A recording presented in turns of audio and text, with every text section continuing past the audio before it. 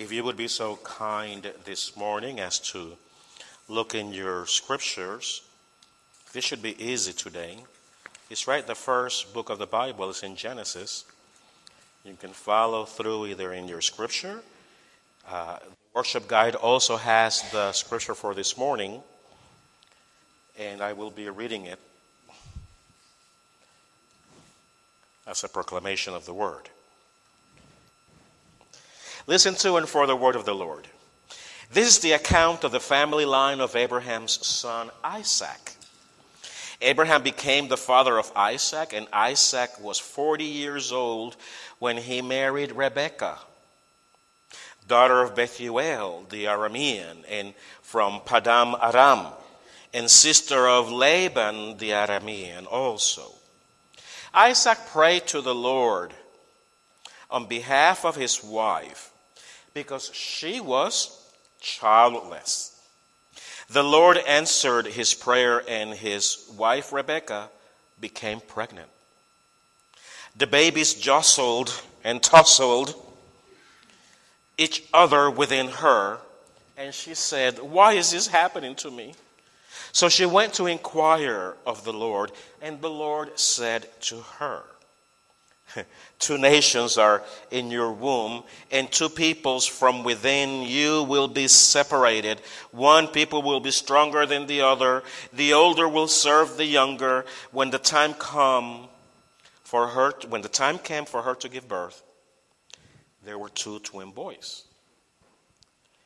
The first to come out was reddish, and his whole body was like a hairy garment. They called him Esau. After this, his brother came out with his hand grasping to Esau's heel. So he was named Jacob. Isaac was 60 years old when Rebekah gave birth to them. The word of the Lord.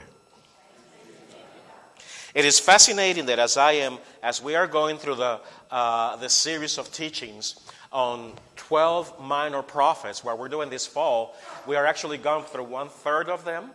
We have 2/3 of the series to go through, so don't tire out with me. Just keep on hassling, keep on going. And we're dealing with the 12 minor prophets of the Old Testament. 12 prophets who proclaim God's oracle to God's people in different times, actually, of a period of between 300 and 400 years.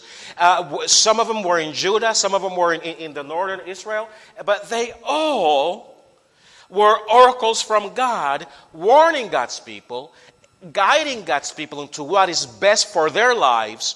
And guess what the people of Israel did with the word of the Lord? They ignored it. Basically, all of them did. Because if it was pre-exilic, and this is before the exile period of Babylon and Assyria, the 70 years, they'd never listened to God. We just heard it last week with Amos. Amos' amazing prophecy. In so many ways, he tried to communicate it to the people, and they never listened to God. And they were taken in exile.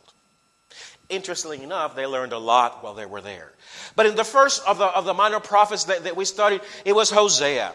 And in Hosea, we found out that God has an amazing, faithful love for us. Actually, we found out that even though we can be unfaithful, even though that we are unfaithful, God remains faithful, because God cannot deny who God is. And what we have found out in each one of these prophets is that each one of them is telling us one of the attributes of God. So if in Hosea we found out the great faithfulness of God, in Joel we found out the amazing sovereignty of God. A sovereignty that is of such nature that controls not only the times and days, controls not only the seasons and even the pests and plagues, but controls our spiritual life, has a whole grip on our life in such a way that nothing created in this heaven or this earth can separate us from the love of this sovereign God.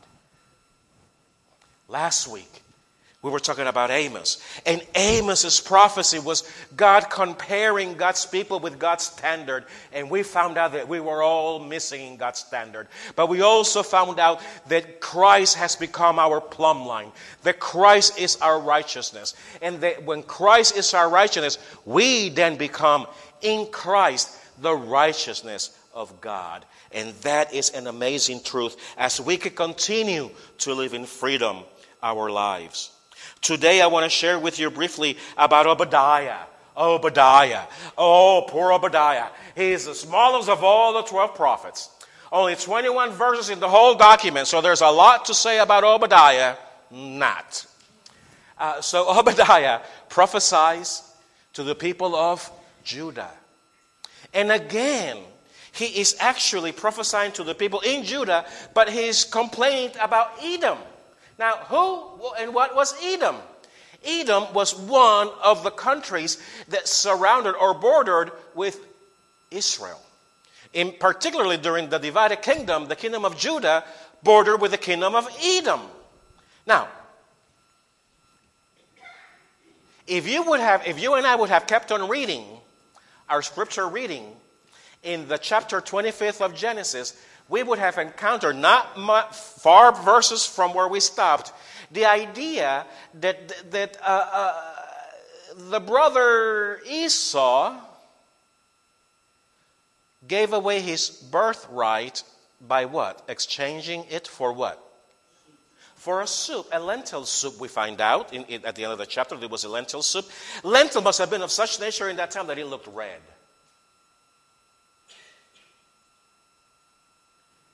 The word for Hebrew for red is Edom.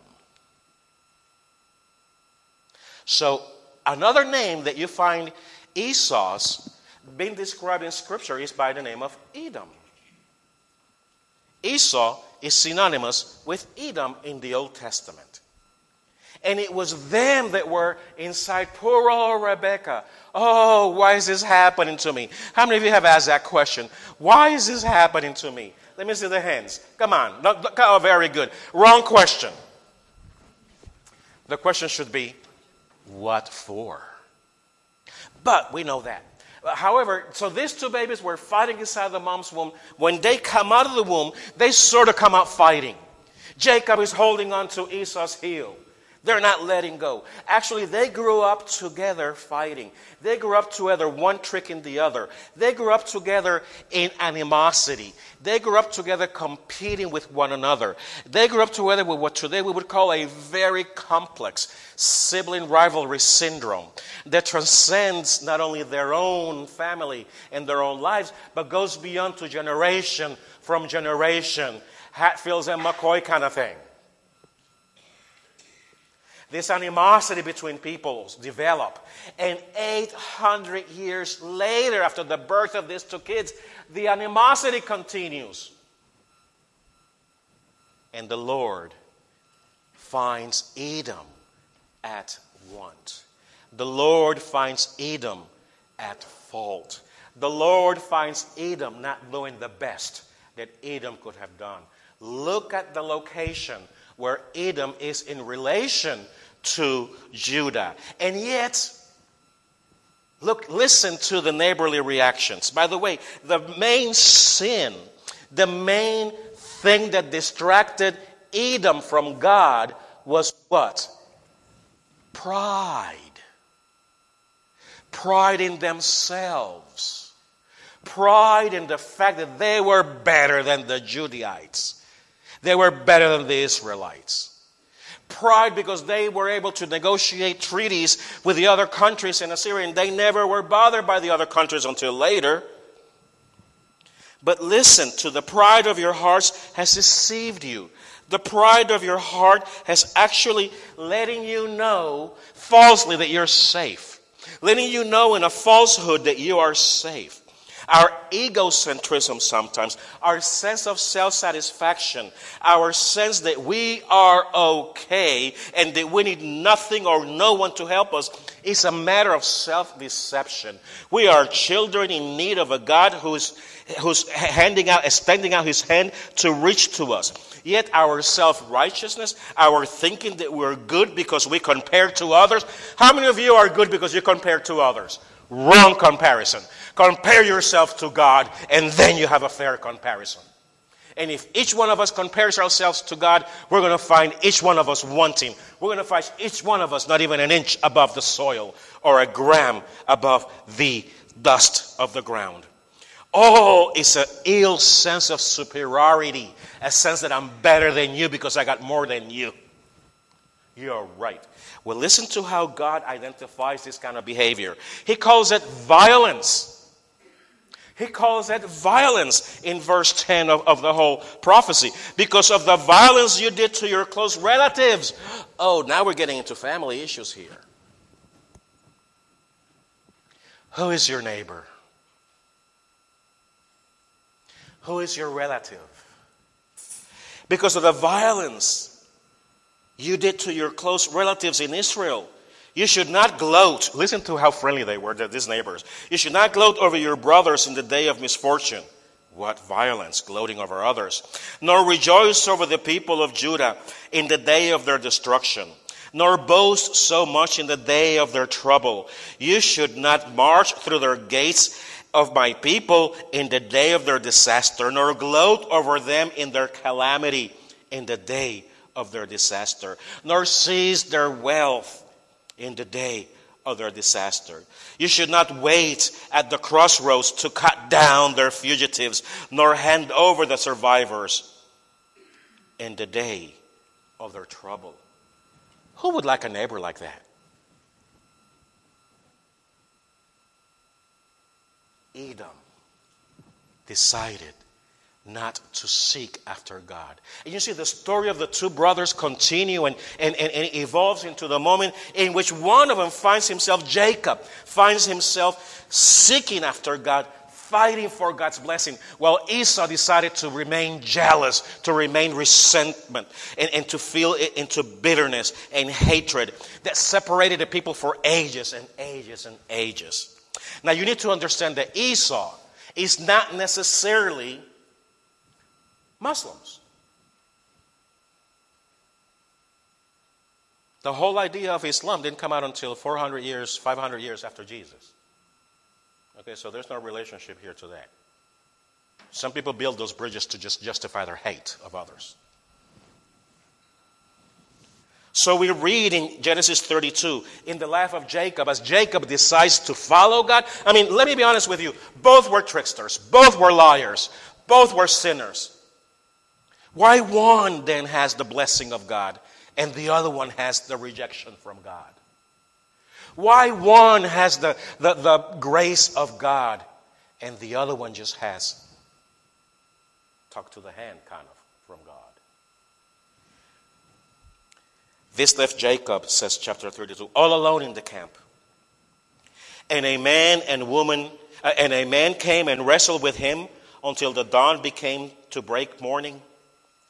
When the man saw that he would not win the match, he touched Jacob's hip and wrenched it out of its socket. Then the man said, "Let me go, for the dawn is breaking." But Jacob said, listen to this. Jacob said, "I will not let you go until you bless me." He fought for the blessing.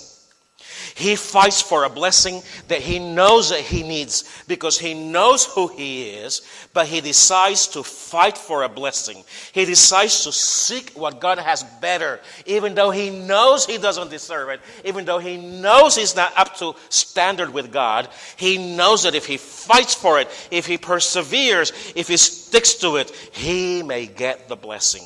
And it actually happens. You see, Jacob is an example of each one of us who wants to change our lives from a life of hate into a life of love. Who wants to change our lives from a life of war and conflict and issues and drama to a life of peace. and friendship. He just wants us to live from suspicion. Jesus wants us to stop being suspicious of one another and trust in one another. He wants us to stop fearing one another and develop and turn those fears into friendship. He wants to transform and change our anxieties into restful place of wholeness. He wants to take our emotional slavery to whatever we're emotionally slave or addicted to freedom and missions. He wants to take our animosity into joyful friendliness. He wants to take our complacency into joyful mission. He wants to take our withholding back into generosity and liberality of not only finances but of our lives to others. He wants to take our life of shutteredness into a life of openness, a life of reclusion to a life of adventure. From ignored or not seen to being welcome and participate. From diversity into unity, and from unity into the power to make a difference. We can fight all we want. We can argue with God all we want, but God will always win. Whether I like it or not, God will always win.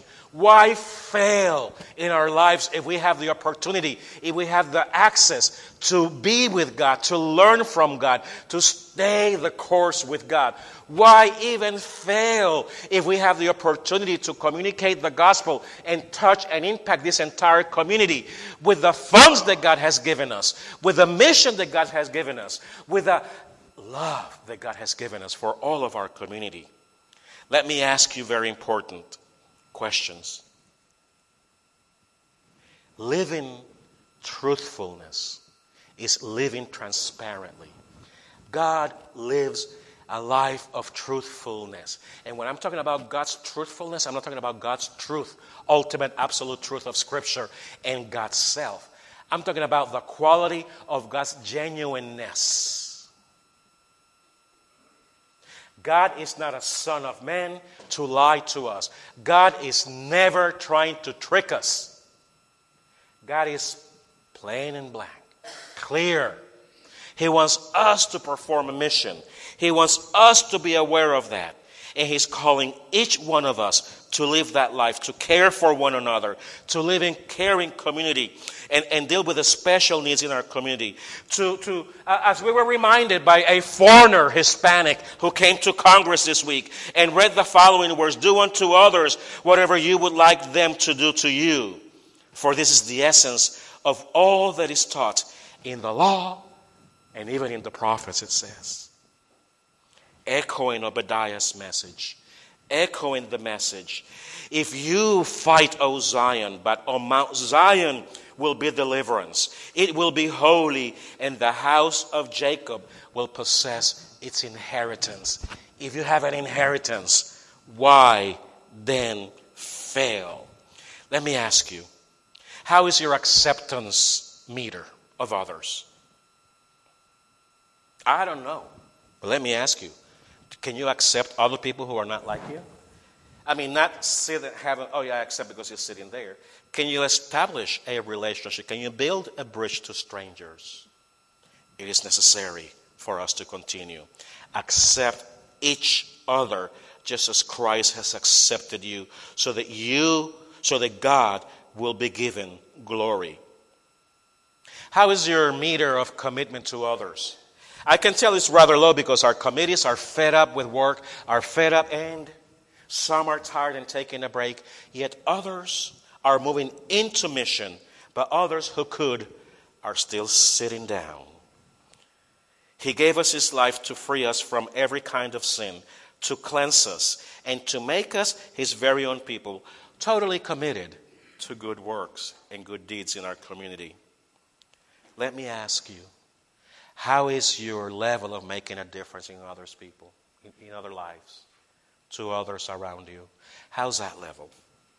Let your light shine before others so that they may see the good works and give glory to God. Why fail? Obadiah reminds us, if we can have the blessing of God. Why fail if we can have God's favor on our life. Why fail if we can trust in a truthful God? Amen.